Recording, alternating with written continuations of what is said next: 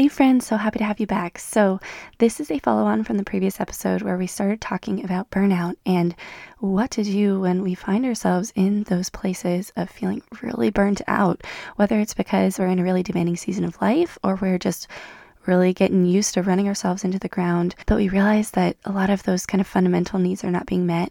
So that's the first step that we went through, is identifying what are those foundational needs that need to become non-negotiables in my life again. The basics of taking care of myself, whether it be physically or mentally and emotionally, or in my relationships, so that I'm not sacrificing those because I'm just too busy, but we're really able to pour into our priorities so that we can kind of recalibrate and regain a little bit more of that sense of balance. So now we're building on that, and I'm going to give you 4 more tips that help you to really implement that and kind of work through some of the roadblocks in the mental mindset struggles and the hurdles that we tend to face when it comes to moving out of burnout and into greater balance. So if you haven't already listened to that one, go back and listen, and then meet me back right here, and let's go through these 4 tips today. Hey sister, welcome to Arm to the Heart. Do you want to make an impact as a military mom and be the best mom and leader you can be at the same time? Are you finding yourself stressed and weighed down by guilt with how much your time, your work steals from your family, and often worry that they're getting the leftovers of you? Do you feel alone carrying the heavy load of pregnancy, postpartum, of motherhood in uniform, with so many expectations to perform in your job, stay physically fit, and such little support? Hey, I'm Megan, and in my early years as an active duty mom in the Army, I was so burnt out. I was just wishing for more time with my baby, the freedom to actually put my family and faith first while still giving my best to the team. And I was giving all I had, but it just never felt like enough. Trying to bounce back quickly, feeling all those pressures, prove myself in a male-dominated unit, trying to manage the home the best of my ability, and keep our marriage strong through so much long distance and dual military life. I just felt like I was falling short in all of it, but especially failing my family. I felt exhausted. I felt trapped in the Army, like I was losing myself in what mattered most along the way, and just doubting whether all of those sacrifices were worth it. I finally cried out to God to direct my path, and He started showing me that there's a different way to find more balance and more purpose. So in this podcast, you're going to find time management strategies, holistic health and fitness tips, and mindset transformations so you can find that balance that you long for, to be who you're called to be, for both your family and your work, without having to compromise what's most important. So lace up those boots and put on the armor of God. Let's run this race up before us as sisters in arms, as sisters in Christ. Number 2, my second tip is just to start small. Right? And so many of us don't feel like we even have permission to take care of ourselves because we feel like it's selfish, we feel guilt around it. But I want you to start by giving yourself permission in very small ways. And what you'll notice when you're starting to apply this awareness is how dang uncomfortable it feels to actually take care of yourself, because you're so used to bypassing all of your own needs, and super basic needs even. So the goal here is to start with something small, to start with all those small things, to condition yourself to be more comfortable with the discomfort of actually listening to and choosing to meet those needs when they come and prioritizing them. And so I want to give you permission here with like very specific examples. Pause and eat a snack. Eat your lunch. Take a lunch break. Sit, pause, stop working to eat your lunch. Or while you're eating lunch, do something that actually fills your cup. Go sit in your car and have some quiet time for yourself during that lunch period. Do something that fills your cup, like praise and worship music, prayer time, reconnect with somebody that you love. Read, turn off work for a few minutes, and you'll come back more refreshed and focused. You're going to be able to get more done. I know you're worried about all those things you got to get done. You will be able to get more done if you take that moment to pause. Give yourself permission to actually do that. And I know this is like, sometimes it feels very countercultural. You'll see when you start giving yourself permission in the little ways that it gets easier and easier. And it also gives permission for everybody else to take care of themselves too. That's a beautiful thing. As leaders, we get to set that tone. And I think so many times in the military, we see senior leaders, or we see like the cost of success is burnout. And so we start to learn, we accept this narrative of, oh, in order to be enough, to be doing enough, to be working hard enough, to be successful, I'm going to have to sacrifice all my needs too. I'm going to have to sacrifice my family for the job. I'm going to have to sacrifice all my time with them. I'm going to have to go home super late every day, because if I'm not staying in the office as the last person there or super late, I'm not working hard enough, right? Like, we have all these narratives. And same thing with something as simple as, if I'm not working through lunch, I'm not be working hard enough. And that's a perception that we have of ourselves, but also perception that we have of like how other people are going to perceive us and judge us. So start small, and it'll help you see it's not that big of a deal to take somewhat of a break during lunch. And the other part of that too is, if you're trying to fit in exercise, that's a great time to do a workout. And even yesterday, I did a 25 or so workout in my uniform. I just took off my blouse and went to the gym and I worked out, and it was great. That was during my lunch period. and I came back to work, and it's super simple. But at the same time, I had to remind myself, I can give myself permission to do this. It is okay. And sometimes you have to work through that guilt of, oh, but I should be doing all these other things. But no, really, is that actually true? You got to sometimes just be willing to question that for a minute when that guilt comes in, or your mind starts to go to, I don't deserve, right? I don't deserve to take care of myself. It's selfish to take care of myself. I want to remind you, it's not. And at the same time, especially if you're in the military, it's actually part of our job to maintain our fitness too, right? And so look at it as, I'm not taking time away from work. I'm not taking time away from my family. I'm not taking time away from all these things that are more important, but I'm actually I'm able to pour into those things that are more important when I'm healthy, when I'm physically strong, when I'm physically just energized, right? And so that's another way to look at it. Permission to take a shower postpartum. So many of us struggle with that. And maybe it means we got to ask for more help so that we can take that shower. Or maybe it means even sometimes it's like, if we have to, holding your baby in the shower with you while you're taking a shower, but like let yourself be taken care of in that way. Dedicating 10 to 15 minutes each day postpartum for your rehab exercises for your core and pelvic floor. We're pouring ourselves out day in, day out for our baby, for our family. When are we doing those very little things to take care of ourselves too?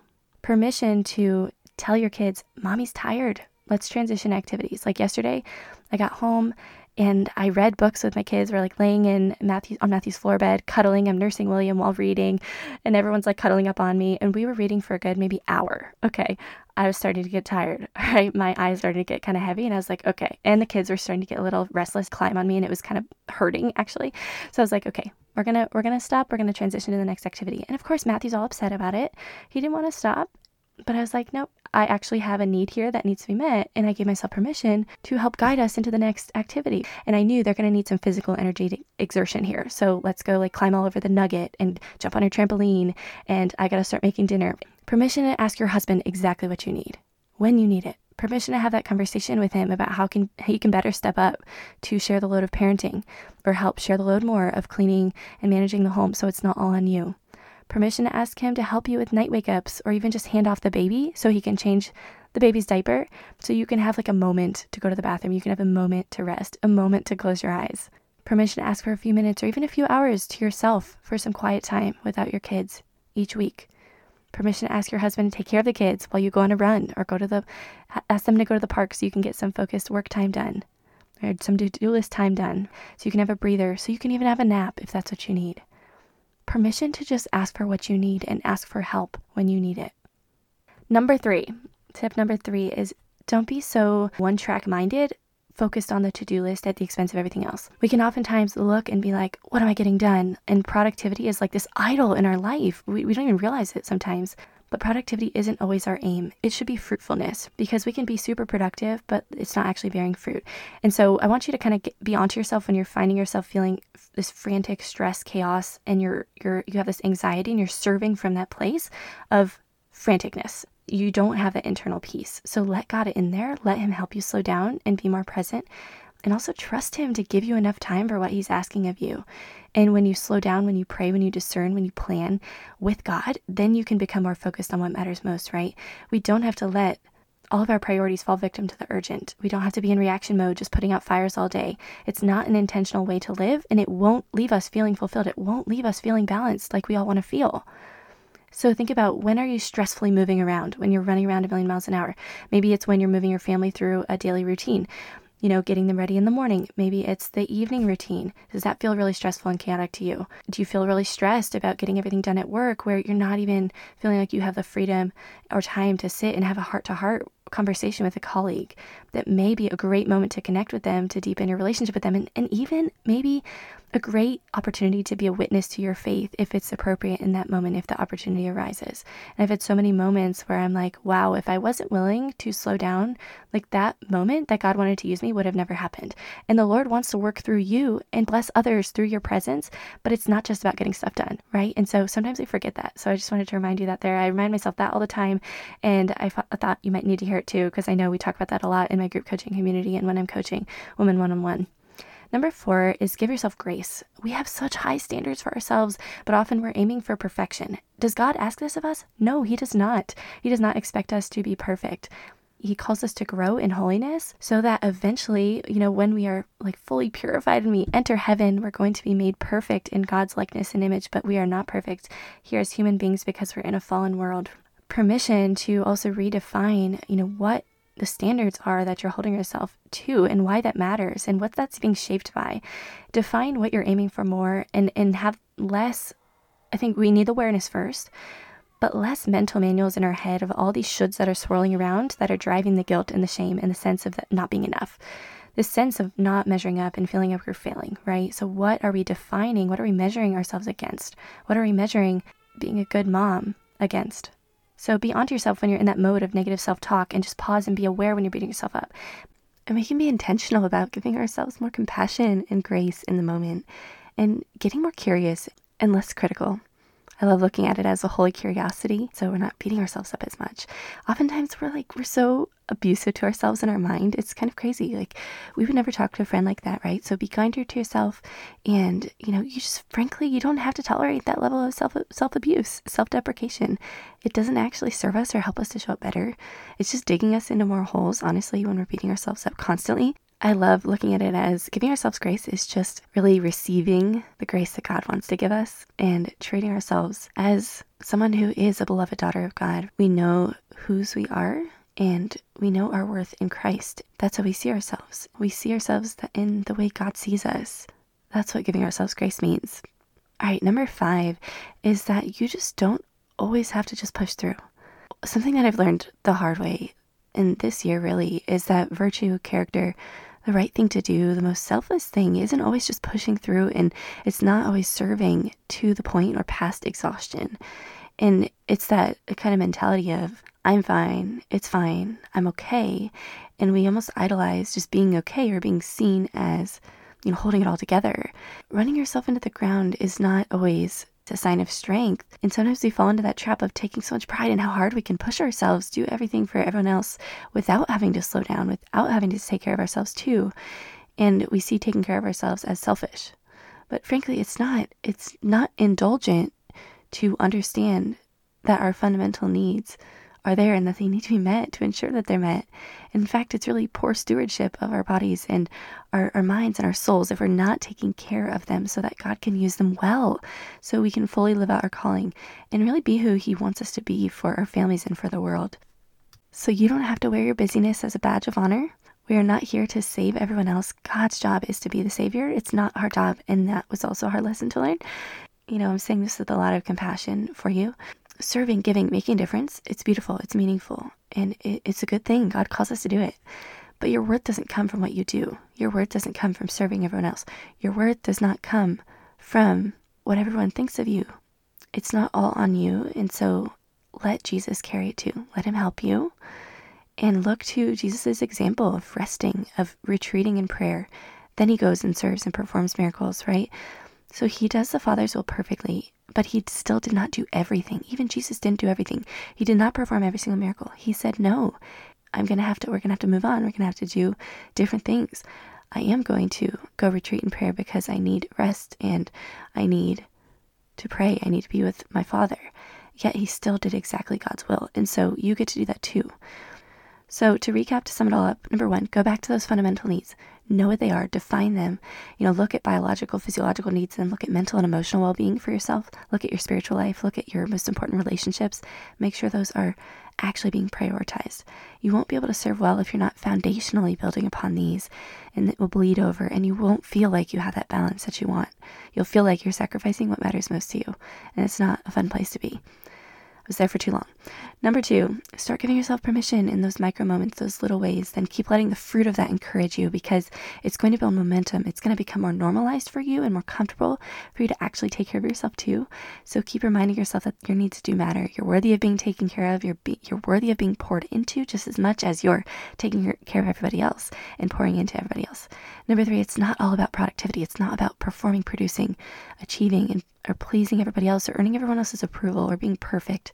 It's not about that. and we will lose sight of what matters most if we're just focusing so much on that to-do list, right? Number 4 is receiving the grace and mercy God wants to give you by giving yourself grace. When we give ourselves grace, the other thing too is that it helps us to extend that grace to others. We often don't realize that the standard we hold ourselves to is also what we're expecting of other people. And so we're often comparing and judging other people against that. And so we may feel like, oh, we hold ourselves to this really high standard and we're our harshest critic. Yes, but it also means that we're implicitly holding other people to that standard, or we have that unrealistic and harmful expectation of them too. So we set the tone, we set the example by our actions. And if we want our subordinates, those that we lead, to take care of themselves and their families, but we don't even feel like we can take care of our own needs or our own families, they won't feel like they can either, because of that standard of what we are exemplifying. And so just kind of think about that. And sometimes that helps me to take a step back and to be like, okay, what am I actually living out? And how is that also setting an example that's having a ripple effect?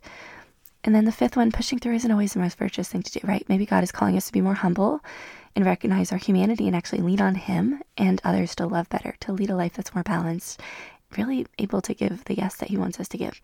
So it takes this shifting our mindset around taking care of ourselves. And I hope this helped you to do that today, and this practical steps that you can start taking today to implement this in your daily life. Because no matter what season of life, no matter what season of motherhood you're in, but especially pregnancy and postpartum, when you start seeing taking care of yourself as a non-negotiable, so that you can pour into your family in the way that you want to, so that you can pour into the work that God has called you to do, the mission He has for you, then you'll see the beautiful overflow effect of that in every single area of your life.